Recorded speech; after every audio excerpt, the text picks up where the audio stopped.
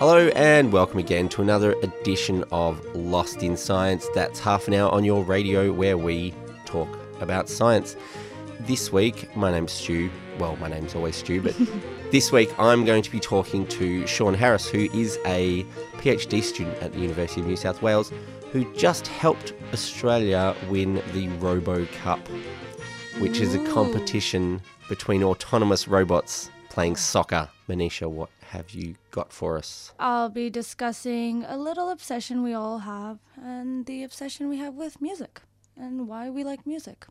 We do like music. I really like music. I love music. Okay, and Claire, what have you got? I've actually got an interview with an international guest who's over here for National Science Week, and her name is Yvette d'Entremont, aka Scibabe.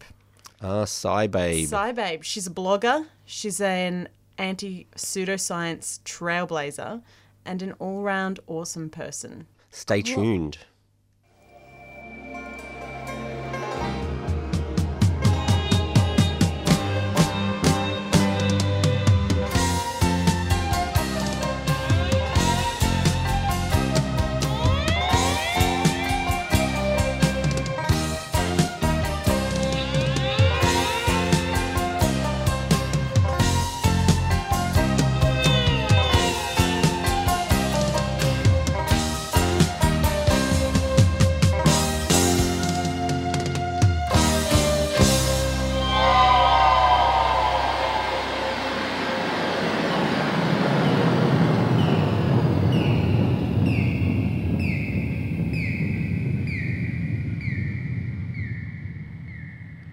Okay, so I have with me on the line Sean Harris, who's a PhD student at the University of New South Wales. Now, Sean, what are you studying? What is the general area of your PhD, and what specifically are you studying? I'm studying AI and robotics, and my more specific area is in machine learning, so trying to get robots to learn from things they've done in the past. Okay, so how did you get into that? I did my undergraduate in software engineering, and I joined the RoboCup soccer team as part of that, and then that sort of perked my interest in robotics and machine learning through that. So I guess machine learning and AI is kind of software, isn't it? Yeah, definitely. Yeah, it's all about how the robot thinks about its environment and what it's going to do next. Okay, so now you mentioned the RoboCup. Now, someone asked me when I told them I was going to be talking to you if this was the RoboPup Cup, but that's actually a different event, isn't it? The league that we're in, which is called the Standard Platform League, Yep. Everyone has the same robots. And so the previous standard robot was a four-legged Aibo dog. Right. And that was up until, I think, 2007 or 2008. Okay, so they've moved on from the RoboPups. Yeah, and now it uses this two-legged humanoid robot instead. So the idea is to move it towards real soccer over time. Do the rules have the rules always been the same, or do they change over time with No, the? It changes every year. The idea is to every year make it more and more like real soccer. So when the competition started, it was with four-legged dog robots on a really small field with all these coloured things around the field to help you work out where you were. Now we have two-legged humanoid robots on a 9-metre field with basically white goals, white field lines, no colours around the fields, and a fairly regular soccer field-looking environment. The ball is the regular soccer ball, or? So this year the ball was a small orange hockey ball. Okay. But so it was quite unique in the only orange thing on the field. But next year the ball will not be a small orange hockey ball. It would be a regular kid-sized soccer ball. So they are each time they're trying to get more and more like an actual soccer match. Correct. So the goal is that by 2050 they want to be able to play a game of soccer against the FIFA World Champions and beat them. Okay, that's a pretty lofty aspiration, I guess. But Yeah. that's what, 35 years away. Yeah, exactly. And so the idea is that by incrementally changing the rules, the research slowly gets better and better and moves towards that final goal. So I guess the initial rules were to take into account the limitations of the robot players and the programming that went along with them. And so I guess each year as someone sort of breaks through the limitations or expands the abilities of the robots, the rules move outwards with them. Yeah, Yeah. correct, exactly. So this year, one of the new additions this year was that the game was started with a human whistle, so you had to listen for the referee to blow his whistle. Okay, Right. and how did they start the games previously? In the past, it was just over Wi-Fi, so you got a wireless packet that said, okay, kick off now. Oh, so it was basically like a secret message to the robots. Yeah, well, so there's a referee computer which tells the robots, when they're penalised, when a goal is scored, things like that. Okay. And so they used to start the kickoff from that, but now they have to listen for a human whistle and start the kickoff off that instead. Much more. Well, if you're ever going to play a FIFA team, that's a bit more fair. Exactly. Yeah, definitely. So how do the robots do with the whistle? It was a hard challenge. So it was only for the game for the finals. Okay. So the quarterfinals onwards. So not all the teams had to do it. We were perfect through the competition with that. We didn't have any. We never false started and we never missed a whistle. We were the only team who was perfect on it. Some other teams, most teams were close and sort of got maybe 80% of the whistles right. But on the whole, it was actually quite well handled. So how did your team do better than the other teams on the picking up on the whistle? Well, we had a fairly good algorithm that actually detected the whistle, but I think one of the big things we did was the team sort of took a vote amongst themselves as to whether or not the whistle was heard every time they thought it had been blown. So if one guy thinks the whistle has been blown but no one else does, they agree, okay, you're wrong. It hasn't actually started, let's wait. But then if 3 out of the 5 do think it's gone, they tell the other 2, oh, you guys must have missed it. The game started. And everyone, so the team makes a distributed decision about whether or not it's time to play. Majority rule, democratic vote. Yeah, exactly. Oh, right. And well, obviously that works because you got it right every time. Yes, it did for us, yes, definitely. So did that help with the win? Yes, very much so. Because so there was still, if you didn't hear the whistle, you got a wireless packet 15 seconds later. So you got a 15-second delay if you didn't hear the whistle. Right. So that means we basically got a free 15 seconds to get the ball and get it moving the way we wanted. Got the jump on the other team. Yeah, exactly. Right. Any other advantages that your team had that helped them get across the line? We also walk quite quickly. I mean, obviously very slow in compared to people, but compared to the other teams and their robots, we were able to walk a little bit faster, which meant we get to the ball first, we get a little bit more time, and we can move the ball in the way we want. So that was a big advantage for us. So I guess as far as movement, I mean, you could make the robot run as fast as it can. Is that a problem? Yes, it's very hard to walk stably. It's easy to walk really quickly but fall over lots. Yeah. The hard bit is just to walk and change speed reliably without falling over, and we were able to do that quite well this year. Any tips that you picked up from the match that you think will help in future? Will help you get up to the next win next time? There's lots and lots of things we could do to improve. Next year the ball's going to get a bit bigger. So this year it's quite small. Next year it's going to be quite large. So we're going to have to. I think we'll be able to sort of scoop the ball and kick it differently and add a variety of extra moves to our arsenal for next year, I think. And so it runs every year? Yes, correct. And where's it going to be running next year? Next year will be in Leipzig, Germany. Okay. And you'll get to go over there as well? Correct. Excellent. What a great job. Good luck for next year in the Robo Cup World Soccer Robot Championships. Thanks very much. And well done for winning this year.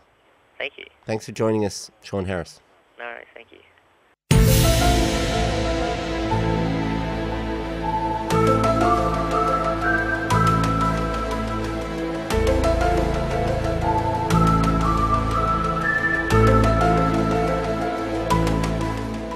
Across Australia on the Community Radio Network, you're listening to Lost in Science.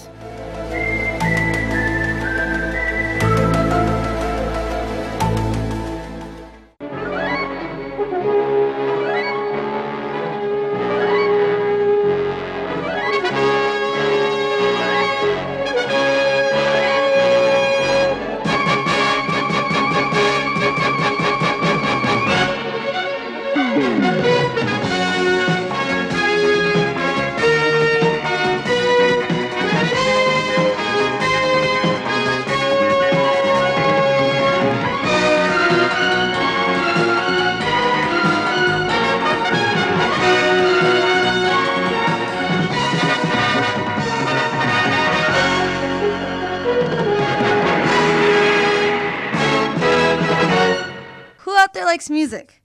And I mean really likes music. Like, it can change your mood, can make you feel calm, or it can get you good and fired up. Or all of a sudden you just hear a song that you haven't for ages and you remember everything about the first day you heard it. Chances are I've described a fair few of you. Research has shown that music triggers a number of zones of your brain. There are no music centers per se, but rather we trigger many centers by playing music. A lot of studies have shown that the temporal lobe is one of the key regions that is triggered. This lobe is involved with processing sensory information with sight, touch, taste, smell, and sound. Well, that makes sense, though, because if it's the center for processing sound, well, music is sound, so of course it's going to trigger that part of your brain. Yes. I guess. Yes. Studies show that the temporal lobe is what helps us process things like the harmony in music. The other brain lobe that's triggered is the frontal lobe, which is associated actually with decision-making and planning. But in terms of music, this lobe is associated with forming the structure and the meaning of songs. But so it's not the decision to whether to turn the song off or just keep listening, or run away. Maybe it's that lack of commitment. It means some sort of lack of development in your frontal lobe. But so the frontal lobe, the way that it's actually involved in all of this music stuff is that it's where a majority of our dopamine sensitive neurons are located. And just to remind everyone, dopamine's the happy hormone, the hormone associated with euphoria and reward. And there's actually been a number of studies to show that listening to music releases dopamine. It's kind of in those moments where you have those, like when you feel goosebumps when you hear music, or like there's just something about the song, like the really good guitar riff, or like there's the lyrics that you can't get over, and you just get those strong emotions. And that's apparently this massive release of dopamine. So is this with music that people know already, or does this happen when people hear new music as well? There's some studies to suggest that the release of dopamine comes with when your anticipation is confirmed. So if you know what the structure is going to be like, or you can really wait for that part of the song, or you know that there's going to be a really cool part and that's confirmed, you get this massive hit of dopamine. But then in other cases, so the whole foreign aspect of things, people don't tend to get as strong of a hit from foreign sounding music. So if it's something that you don't know, then you may not respond to it as euphorically as something you do know. But if it's structured in a way that you're used to, yeah, then you'll be going, oh, here comes the chorus, and you'll get all excited, and then the chorus comes and you're really happy. Yeah, or like those songs that have those really long guitar-y bits after the second chorus, and you're like, oh yeah, this is meant to be really awesome, so I'm gonna. And then you rock out with an air guitar. Yeah. Okay, so the interesting thing is actually that dopamine is a pretty essential hormone in our body and in our neurological pathways. There are a number of studies that link dopamine to various sources of euphoria. So if it's riding up and down in an elevator, so be it. But dopamine hits come from things like running and exercise, but then also really basic survival activities like eating and having sex. Listening to music has actually been found to release similar levels of dopamine to those same survival activities. So it's pretty interesting. And there have even been studies that have linked the blood flow in our brain to rise similarly to those same euphoric stimuli. So listening to music is actually mimicking the pleasure and reward that you receive from these different activities like eating or having sex. So as far as our brain is concerned, music is as important as eating and having sex. Apparently. That's pretty important. It's up there on the needs Yeah, chart. yeah. Yeah, so apparently, so this is actually leading people into, or prompting interesting research into the evolutionary advantage behind music. And more specifically, what the advantage is behind creating a tune or being able to identify a tune. And this is all leading into a lot of the studies here are related to like the social psychology side of things. And the idea here is that people that prefer the same sort of music tend to band together, pun intended. And the evolutionary advantage there could be in the numbers. So it's And kind of like a tribalism thing. You can recognize your tribe because they all like the same they all music. yeah, and I guess it's almost a way of projecting your just how good you would be to reproduce with if you could. So it's like a sexual advertisement. Yeah, apparently these are what these studies are saying. But yeah, so it could be like, I'm sure we all know that rock stars are at no loss of sexual partners and being able to reproduce. So maybe this all has to do with some sort of evolutionary advantage of being able to produce music and make people really euphoric and really happy. Just want to It's interesting too that sex. there's no cultures that we've ever found who don't have music. This is true, and There is no musicless human culture. yeah, and music is meant to be like an extension of communication, and so I'm sure there's a lot of evolutionary it seems like advantages. it seems like it's a pretty basic thing. If our brains have been Programmed to wired so to much. think that that's important stuff, reinforce that. So it's amazing. Yeah. So not only can music make you incredibly happy in a chemical and hormonal way, but it can also help you survive by giving you an advantage to form larger groups and secure mates easier. It's really helpful if you run into another tribe. Instead of having like a battle, you can just have a dance off.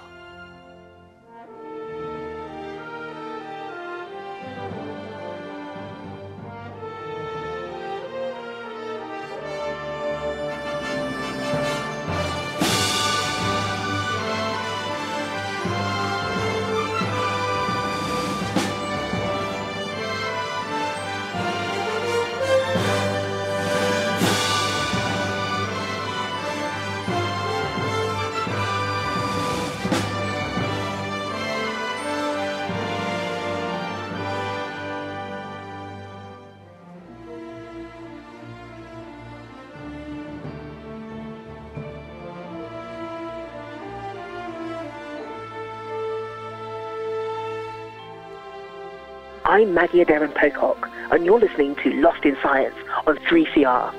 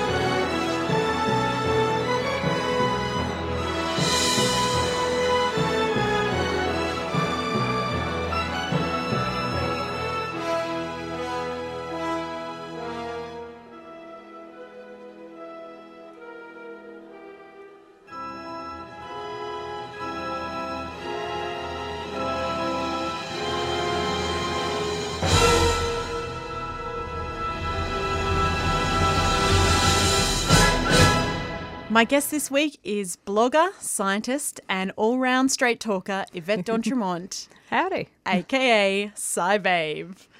On her blog, she looks at alternative medicine and pseudoscience through a very impressive and well-developed skeptical lens, may I say so, and writes and tweets about it online.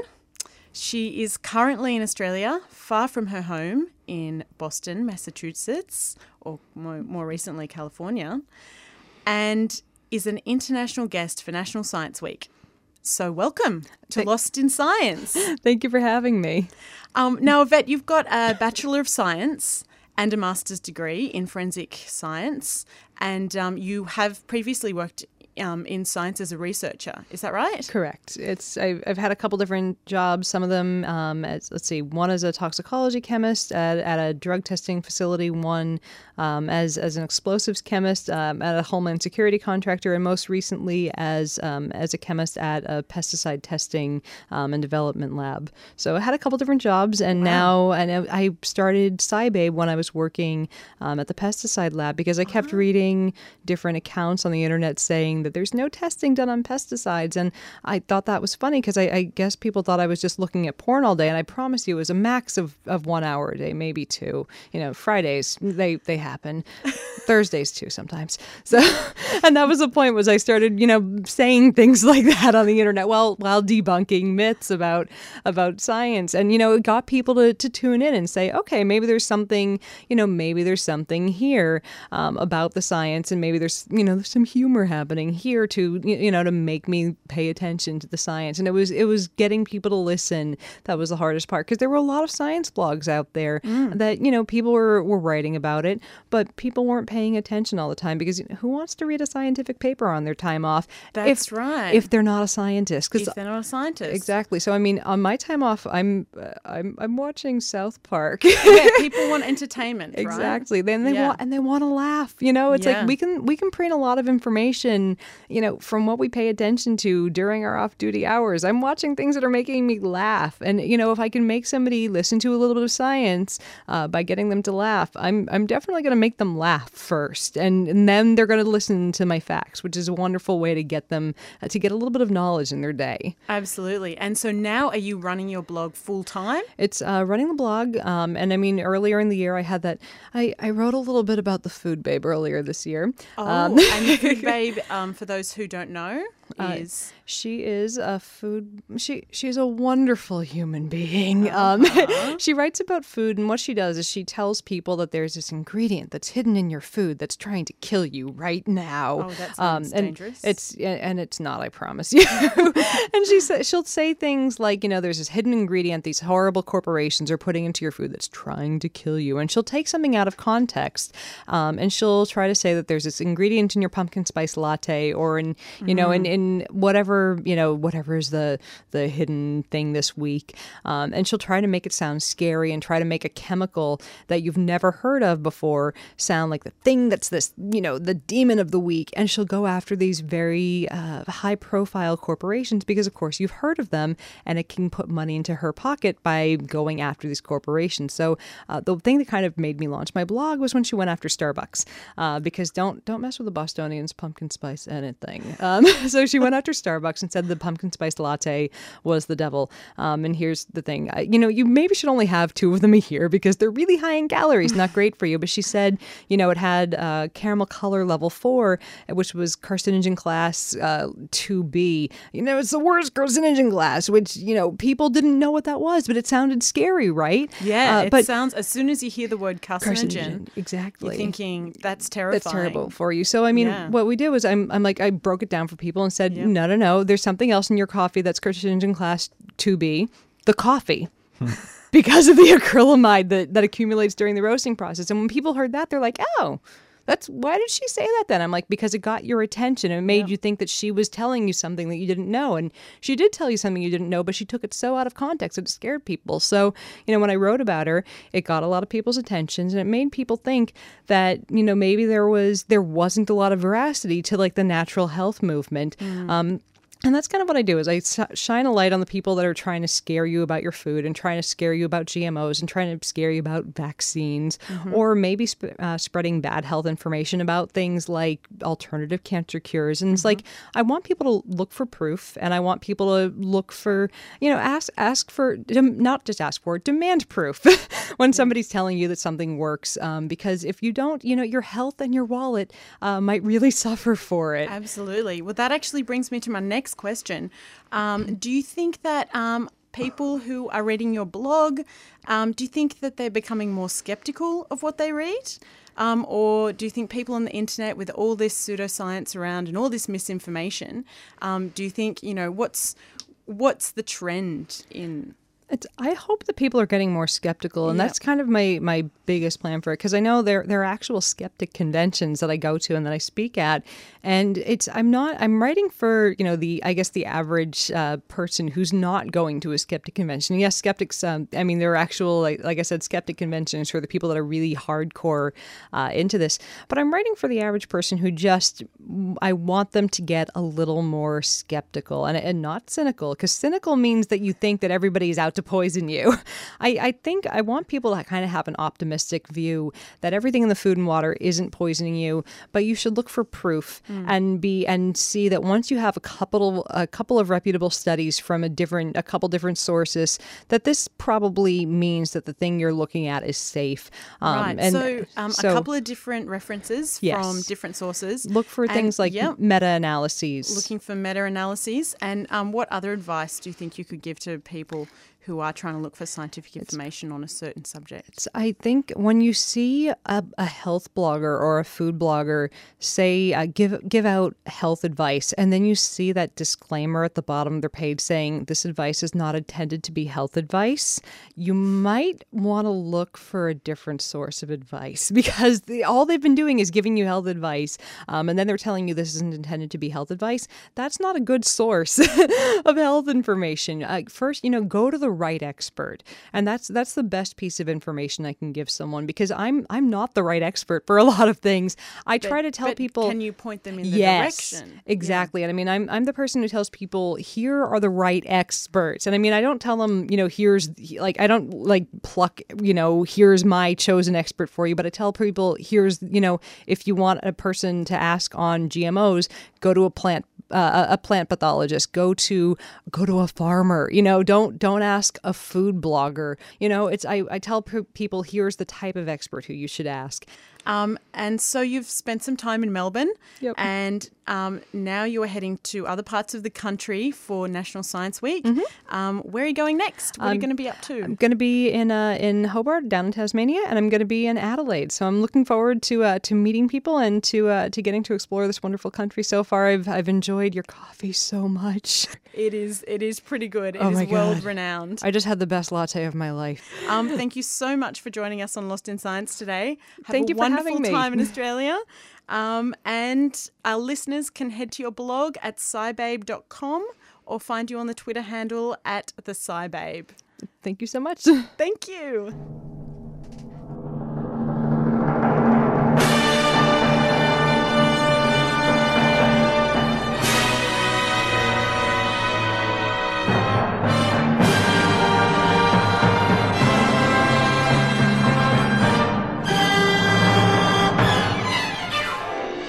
That's all we've got time for on this episode of Lost in Science. Thanks for tuning in and joining us. Lost in Science is recorded at the studios of 3CR in Melbourne and broadcast across Australia on the Community Radio Network with the financial assistance of the Community Broadcasting Foundation. If you want to talk to us, talk back to us, you can get in touch. We have a Gmail account, lostinsci@gmail. You can also find us on Twitter and on the Facebook.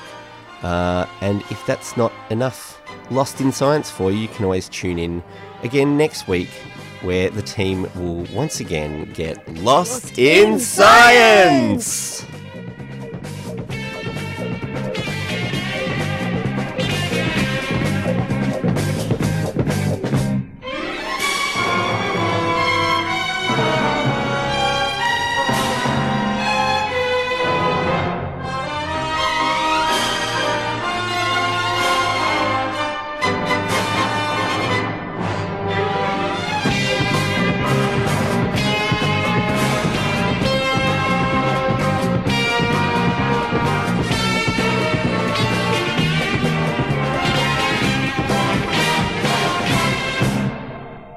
Thanks for listening to a 3CR podcast. 3CR is an independent community radio station based in Melbourne, Australia. We need your financial support to keep going. Go to www.3cr.org.au for more information and to donate online.